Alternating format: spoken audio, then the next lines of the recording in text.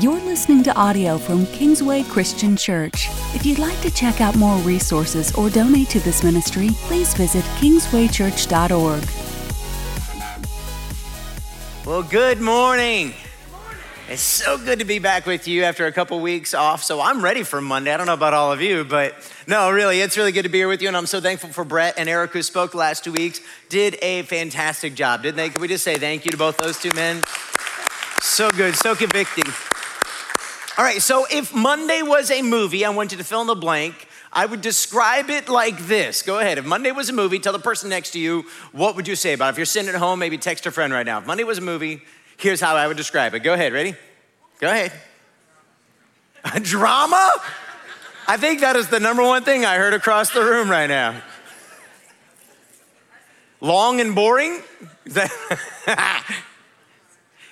If Monday was a movie, would it be full of excitement, anticipation, action? Would it be full of heartache? Would it be full of snooze buttons? You know, be like waking up first, Bueller's Day Off or something? Like, would it be what would Monday look like and feel like? And I still feel like, as we're coming to the end of this series, maybe I haven't convinced some of you that you were made for Mondays, and that's okay. I get the feeling this will take some time. There are a number of people who did feel encouraged, challenged, and impacted by this series in one way or another. There's more stories than I have time to capture, but I thought I'd share a few of these with you quickly. So without going into the details, one person brought their adult child with us, and they just sat through a service, one of our services, and just said it felt like that preacher was talking to me the whole time, like they were looking right at me the whole time, and concluded it's time for me to get back to work. This person had been through some difficult experiences, been through some trauma, and so we're just thankful that these services had a chance to motivate and encourage them to get back in and see what God could do. Another person wrote and said, I'm absolutely loving this series. Eric's message yesterday helped me focus that my story should not be written with me as the main character. It's humbling but true. Every day I get the chance to honor God, be his servant, and love others. Simple thought, but complex and challenging to continually execute and exemplify. So just want to say thanks on behalf of that person that they were moved and encouraged. And then this one was one of my favorite ones. Says, I have wanted to email you for the last couple weeks, just letting you know how happy I am about this series. Hopefully others will start to see Monday how I have seen them for a long time. When coworkers would comment that it's Friday, I would reply and say, Happy TGIAM. When asked what it stands for, I would tell them, thank God it's almost Monday. Then on Monday, I would make sure to make the rounds and comment to those around me, Happy Monday, everyone. Best day of the week. This whole thing started out as a joke, but I also wondered why when you work at a job that you supposedly love doing, then you come in grumpy and act like you're being put out to be here. Then, over the years, after repeatedly saying it over and over and over, now the majority know my favorite day is Monday, and they actually have to say to me, Happy Monday. Best day of the week when they see me. So, most of the time it's said sarcastically, but I just smile at them and gleefully reply, now you get it. So, if perhaps you have some sort of made for Monday story, we just want to capture those stories. As always, we use the same phone prompt, 317-565-4911, and you can just text the word stories to that number and just tell us maybe some way that God encouraged you, inspired you. What happens when you text that number is we send you a form and you just fill out the form. Some way that God is moving in you, growing in you. There were a number of other stories people told me about. They actually went to their boss and said, hey, I've not been giving you my best and I'm convicted that I need to do better, and how their boss responded. And so there was just a number of those. Didn't want to share them all, but if you have one, we'd love to hear it. All right, there we go. So let's go ahead and jump into our final in the series. And this is coming from a really hard but important text. We're going to open up to the book of Ecclesiastes, and you can't get into heaven unless you can spell it. And no autocorrect. No, I'm joking. So Ecclesiastes chapter 3. Now, before we get into the book of Ecclesiastes, I want to give you a little bit of perspective on the book. The book was written by a gentleman named Solomon. Solomon is known as the wisest man, apart from Jesus, who ever walked the earth. God gave him special insight into the world. But Ecclesiastes is his depressing book. It's like after Solomon looked into all of the wisdom of the world, he realized how futile life really is, as he calls it, under the sun. In other words, every day. He realized that we work, and yet it doesn't always do or produce for us what we want it to do. And so he has some repeating phrases in the book of Ecclesiastes, something like, life is but a mist, it's a vapor. It's here 1 minute and it's gone the next. And so therefore, you should eat and drink and be merry because that is your lot in life under the sun. You kind of get this perspective that this guy is going through a very difficult season. He's very depressed. He's sad. He's down. Perhaps he wrote it on a Monday. I don't know exactly what's happening there. But that's perspective as we get into this, because there is still so much wisdom in the book. When you understand where the book is coming from, you can start to apply some of its wisdom to you better. Anytime you read your Bible, don't grab a verse and build your life around it. Grab the whole thing and build your life around it, because we are supposed to read it in context of who the author is and what they're trying to say. That's why I don't love Facebook for Bible stuff today, because they grab a verse and they throw it out there and it's like, that's not what that verse means, but you read it on somebody's Facebook page, so therefore go storm the gates of hell. That's not what that was telling you to do. That verse didn't mean that. All right, now let's jump into Ecclesiastes chapter 3, and we're gonna look at some of this. We want time for all of it, but verse 1, Solomon, this wise king, writes this: there's a time for everything and a season for every activity under the heavens. I have a theory about Monday and work and weekends and rest and vacation and life and family and fun and how all of those things fit together. And here it is. It's very simple. If you don't accept the season that you're in, then you will be constantly frustrated by what life is bringing you. I'm gonna say that one again. If you don't accept the season that you're in, then you will be constantly frustrated by what life is bringing you. So, quick question. What season am I in? Part of the reason we hate Mondays is because we don't accept Mondays as the beginning of something great. And we didn't accept Friday and Saturday and Sunday as part of the thing that gets us ready for Monday. So therefore, we live Monday to Friday around 3 or 4 or 5, depending on when you leave work on Friday, so that we can enjoy what really is life, which is Saturday and Sunday. But we fill up our Saturdays and Sundays with sports and activities and go, and shopping, and I go to yard work, I gotta get the house clean, I gotta and then we're tired, and then we start all over, and it just keeps going, and it just keeps going, and it just keeps going, and it just keeps going. And then something happens, something crazy, right? Somebody gets sick with COVID. I don't have time for COVID. Who has time for COVID? Or your car breaks. Or you and your spouse have a fight. Anybody in here ever fight with their spouse? Don't raise your hand, it's okay. Your kids act out. Or all of a sudden you gotta drive to grandma and grandpa's house to deal with a thing. Or your friend needs you. Or something happens catastrophic and there just wasn't enough money in the bank.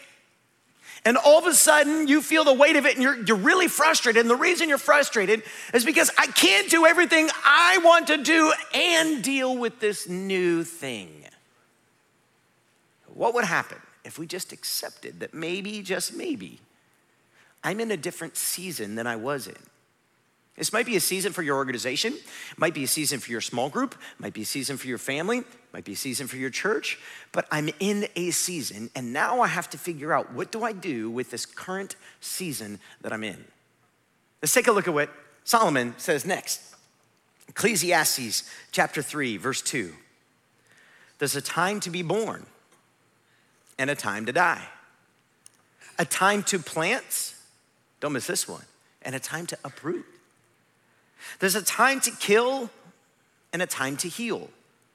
A time to tear down and a time to build. There's a time to weep and a time to laugh, and a time to mourn and a time to dance. Does this sound familiar to anybody yet? To every season. Nobody's gonna join me. You're just gonna make me do this all by myself. Peter Seeger wrote the song Turn, Turn, Turn. Originally was sold to some folk band and then later to the Byrds, who popularized it. It was a #1 hit with roughly a 3,000-year-old history. And the reason that he wrote the song is because he was mad at his producers, who kept coming to him and saying, we can't do any more of these war songs. They don't sell, nobody's buying into them, they're hard to follow. And he's like, that's all I know how to write. And they're like, well, you gotta give us something else. So we pulled some notes out of his pocket. He had just happened to be reading Ecclesiastes chapter 3. He wrote down these verses. He added a little tag on it, turn, turn, turn. It was kind of a, take that one, guys. He sent it back to them thinking that they would hate it, and instead they loved it, sold it to this folk band, later resold it to the Byrds, and became wildly popular, and many of you have heard it today. Some of you don't know the song, you should go look it up, but it basically takes these exact words because these are timeless truths for us. There is a season for everything under the sun. We have to accept the season that we're in. And Solomon keeps going. There's a time to scatter stones. There's a time to gather them. There's a time to embrace and a time to refrain from embracing. There's a time to search and a time to give up. There's a time to keep and a time to throw away. There's a time to tear and a time to mend. A time to be silent and a time to speak. A time to love and a time to hate. A time for war and a time for peace. All right, so what about you? Did any of those particular times that Solomon mentions in Ecclesiastes 3 jump out at you for your life and your family? Because if you're going to find yourself living as a person who's on mission from God, you're going to have to seize the season that you're in. You're going to have to accept this might not be the season for whatever that is. It might be time to accept I'm in a different season right now. And here's the thing, you must seize your season. Because at the end of the day, your season is going to seize you. And most of our frustration comes nowadays because we look on social media and we see somebody else on Instagram or TikTok or whatever it is, and they're laughing and cutting it up with their family, or they're going on vacation over here, or they're doing this thing, and it's just not where we are, and we're angry and we're frustrated and we shake our fist at God, or we complain to it about others, or we look at our job, we look at our job description, we look at the company, and we get really frustrated. Why aren't you giving me more money? Why aren't you giving me more this? I feel isolated and alone. Doesn't anybody care? Nobody looks out for me. And maybe, just maybe, it's you fighting against the season that you're in. Recently, I was talking with a friend and was going through some familial struggle and was just seeking some wisdom. And I was like, look, just why don't you, and I find myself saying this a lot to people in our church when I get a chance to talk to them, why don't you just call your boss and just tell them, here's what's going on in my personal life. And I'm sorry, I have got to give some time and some effort into this thing. I have got to slow down for a second because I'm just making something up right now. My spouse has breast cancer. I've got to take a little bit away from work right now because I need to pour into my kids. My daughter's really struggling at school. I need to back off a little, or I need to switch my days up. I've got to come in 2 hours early because I can't stay late anymore, because in the vast majority of the time, when you go to your leadership and you tell them, this is the season that I'm in, it won't last forever, but for just right now, I really need to do this. The vast majority of the time, they are going to support you. And I realize some of you are in places where that's not the case. And I'm so sorry. I would hope by now we'd be in a better place in America where we would actually look out for and care for each other and understand that life happens outside the workplace. But when you work hard on a regular basis and Monday isn't just a thing you do, then you are often given the grace necessary to seize whatever season you're in, to do whatever needs to be done. Give yourself permission to be faithful to God and whatever He is asking you to do, and to trust Him to take care of all those other things. There was a season in my life, and for some of you who went through that season, it was a hard season for a lot of us, but it was a really hard season for me. There was stuff going on here at the church. There was stuff going on in my personal family life. My mom was dealing with her second bout with breast cancer, and it nearly took her life. She spent a lot of time. They sat down with her and said, hey, we just want to prep you before we go through this treatment plan. Here's all the things that could go wrong. They never do all go wrong, but we have to tell you about all these things. Well, almost all of them went wrong for my mother. So in the middle of trying to do all that, I was driving up to Ohio and staying in a hospital with her and trying to care for her. And by God's grace, she's doing fantastic. I just spent the week with her. She's doing wonderful. I was watching her swim in the pool with the grandkids. I was like, thank you, God, for your faithfulness to my mother. It was amazing. For those of you who have continued to ask about my mom, thank you. We literally thought she was gonna make it till Christmas 2 years ago, and just God has just turned her life around. So praise God. But moving on. So in that season, I knew there were things that had to change. I knew that. I love running. I'm just sick like that. Like I bought a treadmill. Who does that? And I actually use it. Like I'm one of those weird people. But in that season, I knew my family needed more of me. I knew the church needed more of me. And I had to put that on hold for a minute while I poured into some other things. I had to seize the season I was in. Now, the season didn't last forever, and it took too long for me to come out of it. It took too long for me to recognize it. But I knew I didn't have the time to do all the things that I wanted to do. And the only way I was going to get through it is to do the things that I had to do. Are you with me? In seasons of stress, whatever that might be for you, in seasons of stress, you need to put more effort and more energy into the 5% that only you can do, because nobody else can do them. Are you with me? In seasons of stress, you gotta put extra effort into the 5% only you can do. Now, in your workplace, I don't know exactly what that is. For me, it's like this right here. This is the 5% that I have to do, and I have to do it well. There are other things I can hand off to other people, and what I learned actually was there are other people who do other things better than me. And we were better off as a church if I let them do them. And you may find the same thing, but you know what? Nobody else could be a dad to my sons. Nobody else could be a husband to my wife. Better not try anyway. But nobody else could be my mom's son. I'm the only son she has. So there are percentages in my life, there are responsibilities that God has placed on me that are mine to care for. And my friend who I was talking about a few minutes ago, he went to his leadership and was just like, hey, in this season, I need to make these changes. And of course, they supported him. He's such a good, hard, faithful worker that to them it was a no-brainer. Man, we want to keep you for the long run. We want to keep you for the long haul.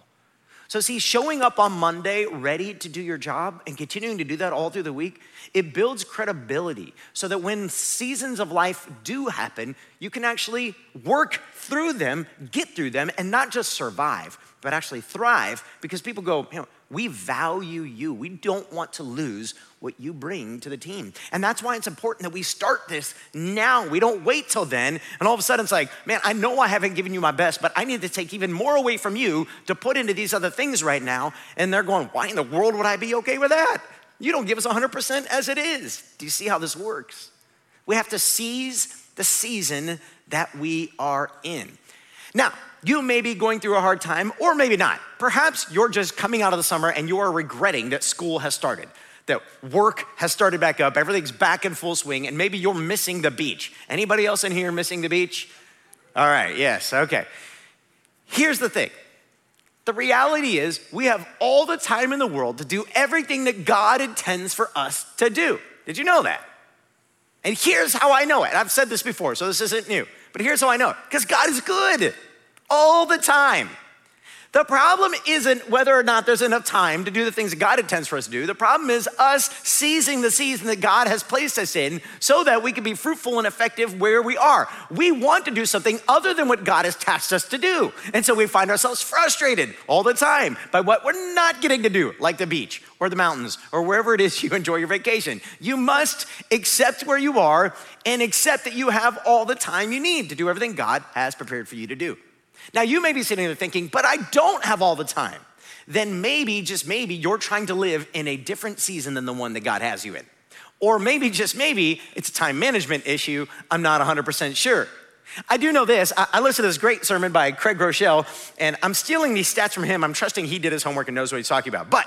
So I want to give him credit because he did the hard work. However, he says this: did you know that roughly 706 hours per year are spent on social media? Let that sink in for a minute. 706 hours a year. That's 4.5 months of working hours. So if you're in a season and you don't feel like you have enough time or effort, can I just make one simple suggestion? Delete social media apps from your phone. One boss in the room said, woo.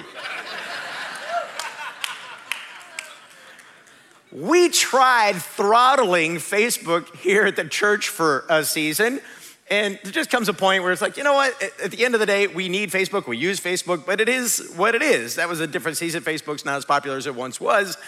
But just think about that for a minute. 4.5 months, you're sitting there going, well, that's not me, that's somebody else. Just go ahead and allow your phone to track how many hours a day you spend on it. Then go ahead and subtract from that how many of those hours were emails, how many of those hours were something useful on the internet, how many of those hours were whatever, some text to somebody you needed to do, and then figure the rest are social media, and just see where you are. That is mind-boggling. But how about this? Maybe that's not your thing. Like, I can't relate with that illustration. Roughly 2,737 hours per year are spent binge watching TV and videos on the internet. 2,737. You're like, no, Pastor, that's how I replenish myself. Because everybody feels rested when they go to bed at 2 a.m. Everybody does that, right? Everybody turns the TV off and says, you know what? I feel so good right now. Man, I don't feel at all like I hate half of America. I don't at all feel like I'm exhausted or jealous because I wish I had their love life, or I wish I was living that adventure. Oh man, I feel great. Now, I watch TV late at night, and I cannot wait for them to finish Manifest season 4 so we can see how it's gonna end. Thank you, Jesus. Yes, for the 5 of you who watch it with me. But the reality is 2,737 hours is a lot of hours, isn't it? How about this one? For those of you who maybe don't connect with that, did you know that the average guy spends 10,000 hours on video games by the time he's 21 years old? Do you know what you could do with 10,000 hours? Again, I borrowed this from Craig Groeschel. He made a fantastic point. If you just made $10 an hour, you would have $100,000 by the time you're 21 years old. Now, what could you do with $100,000? Or if you just spent even, 10 hours a piece, you could read 1,000 books by the time you're 21 years old. Now, these 3 things may not be your issue. Perhaps it's physical fitness. There was a guy at one point, he was a former alcoholic, and I met him, and we would talk, and he would hug me after the services, and one day I was like, man, you got muscles on top of your muscles. Like, what are you doing? He's like, oh, I'm in the best shape of my life, man. I haven't had a drink in 6 months. I'm like, that's fantastic, praise God. He's like, yeah, and I work out 2 hours a day in the morning and 2 hours a day at night. And I was like, man, all you did was trade your alcohol for your physical fitness. Like, you look great, you feel weird, like, you do the guy hug thing, it's like, what is happening? Like, but, man, is that where you need to be putting those hours? Does your family need you? Does your church need you? See, if we were to really sit down and evaluate and seize the season that we're in, we would actually live our lives differently. And when we did, we might find God's Spirit coming alongside of us and saying, I can help you get that one done because you have all the time in the world you need to do everything God intends for you to do. Solomon goes on. He says, what do workers gain from their toil? I have seen the burden God has laid on the human race. Now, just slow down for a second because it sounds really depressing. And it is. Again, remember the book of Ecclesiastes is a man who has all this wisdom he's accumulated from a lifetime, and he's looking at life under the sun. He's like, what's the point? What's the point? In fact, if you read the rest of Ecclesiastes 3, he says things like, we end up the same as the animals. They die. We die. What's the point? You build and you build and you build, and then one day you sell your house that you put 30 years into, and the next person buys and goes, oh, these colors are terrible. And they repaint the whole thing, and they tear out the kitchen, and they pull up the carpet. And like, this is horrible. And they remodel your entire house. Like, why did I spend all that time doing that? Same thing with your business. And you sell it to the next one, and the next person takes your company, and they just mess it all up. And you go, what in the world did I pour my life into? And Solomon sees all these things, and he's like, what is the point of life? And the point of life is to experience God in every single day. So that when you run, you literally feel the pleasure of God. And when you work, you feel the pleasure of God. And when you love your spouse, you feel the pleasure of God. And when you care for your children, you feel the pleasure of God. And when you engage in God's world in a good way, you feel the pleasure of God. And life has fulfillment and meaning and purpose. This is why Solomon goes on in verse 11. He says, God, has made everything beautiful in its time. He has also set eternity in the human heart. Yet no one can fathom what God has done from beginning to end. And what Solomon's trying to get to is he's building a bigger argument. If you read the book of Ecclesiastes, I highly recommend it. But he's trying to get to this idea that everything has a season. And every season is beautiful in its own way. Both the building of your house the first time and the renovating of it the second time, the third time, the fourth time, and also when it got tore down and something else happened with that piece of land, all of it from God's perspective, looking at eternity, is beautiful in its own unique way. So you don't have to be anxious about everything that happened before you. You don't have to be anxious about everything that's gonna happen after you, because there's someone outside of time who's making sure that things are okay in this world. And it doesn't always feel that way, does it? I don't know, let me just be really clear. I don't know if Jesus is about to return. I don't know if we are on the brink of a massive world war that would signal some sort of end times tribulation, suffering. I don't know. What I do know with absolute certainty, is that nobody except for God the Father knows the day or the hour, and all of us ought to live as if this moment is my last moment. So I need to get my heart and my mind and my life ready to meet Him. So what season are you in? What do you sense God telling you right now? What change do you need to make? Do you need to stop doing something? Do you need to start doing something? Because here's a little nugget. Doing the right thing at the right time yields a beautiful sense of fulfillment in this life. Doing the right thing at the right time yields that sense of purpose and meaning and fulfillment that we are all looking for. A few months back, I often call him my pastor. His name is Alan Algram. He was the pastor at my last church, and I was there for 10 years. He was my senior pastor while I was a student pastor and campus pastor before God brought me here. And he still writes like these monthly blogs where he's just sharing wisdom from books or experiences or life, and he's so full of wisdom. I hope he's not listening to this because I don't want him to ever know that's how I feel about him. I'm just kidding. I love him to death. I tell him all the time. I was just on the phone with him, but in this blog, he was sharing this challenge. And man, it hit me like a 2x4 to the head. In this challenge, in this blog, he was encouraging the reader to love the people that he serves enough, or she, to do whatever hard thing needs to be done. And I just remember him saying, is God telling you to write a book? Is God telling you to sit down and have a conversation? Is God telling you to maybe heal or forgive something you've held bitterness for? Is God telling you perhaps that it's time to let go of something that you've never wanted to let go of? Is God telling you it's time to start a new job or adventure, but you're afraid?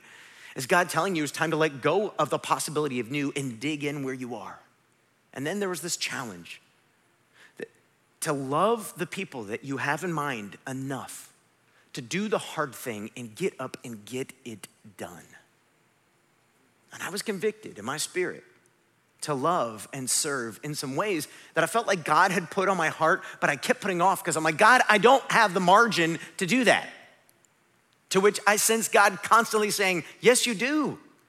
It's just that you don't want to let go of whatever I had last asked you to do so that you can now be obedient and what I am now asking you to do.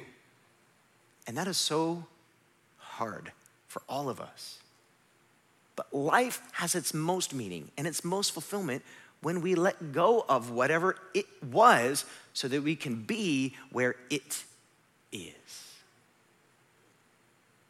Here's what I'm not saying. I hope this goes without saying, but let me just be clear, because some of you may be really new and you're not sure.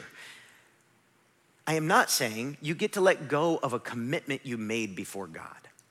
You don't get to walk away from your spouse and go, I just heard the pastor telling me that that season was over. That's not how that works. The Bible doesn't say honor your father and mother unless you want to stop honoring your father and mother. I realize that may be challenging. There may be issues for us to work through, but you have to, this is where you can't take any one verse and make it say what you want. You have to take them all together and say, God, I love you. I need you. Help me do the right thing in this season to be obedient to you so that life can have power and meaning. Now, here's the thing. I don't know where all this lands for all of you. I don't know where you come in here today, refreshed, excited, can't wait for tomorrow. Maybe you're going through a really hard season. You need the presence of God. But I want you to be encouraged by this. Paul senses this in all of us. And here's what Paul says in 2 Corinthians chapter 1.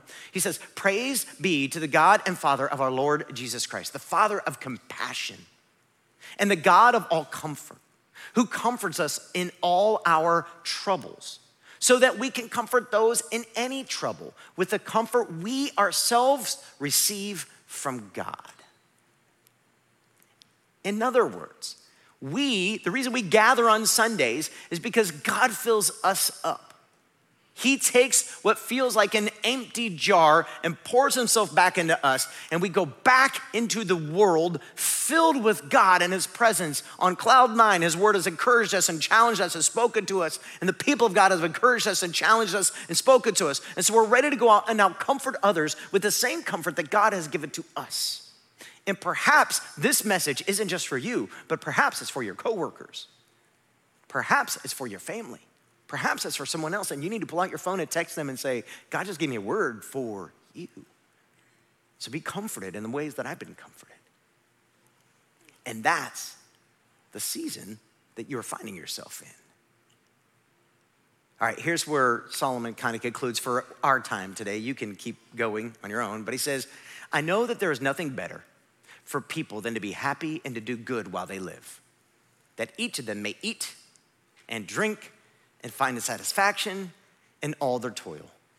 This is the gift of God. This is the gift of God. So what I want to do as I close out this series for us today is I want to pray that gift over you. I want to offer you a blessing.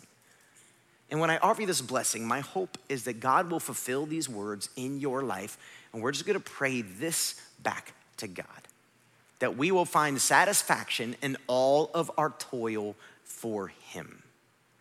Let's pray. Heavenly Father, whatever season we're in, it might be a season of excitement and resources and building and taking off. It might be a season of lack and of need and of getting on our face and our hands and crying out for you to meet us. It might be a season of great and profound health. It might be a season of pain, bad diagnoses, and heartache.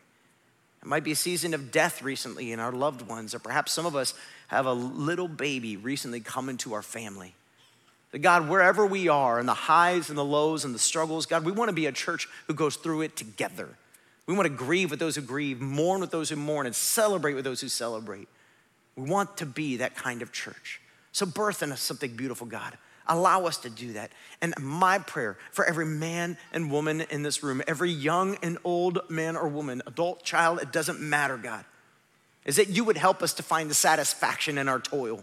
Whether it's toiling in our house or toiling in our families or toiling in our work Whatever it might be, God, may we find satisfaction and fulfillment from you meeting us there and us accepting where you have placed us and what you've called us to do right here, right now. And may we walk out of here today full of contentment on your earth. And we ask all of this in Jesus' name.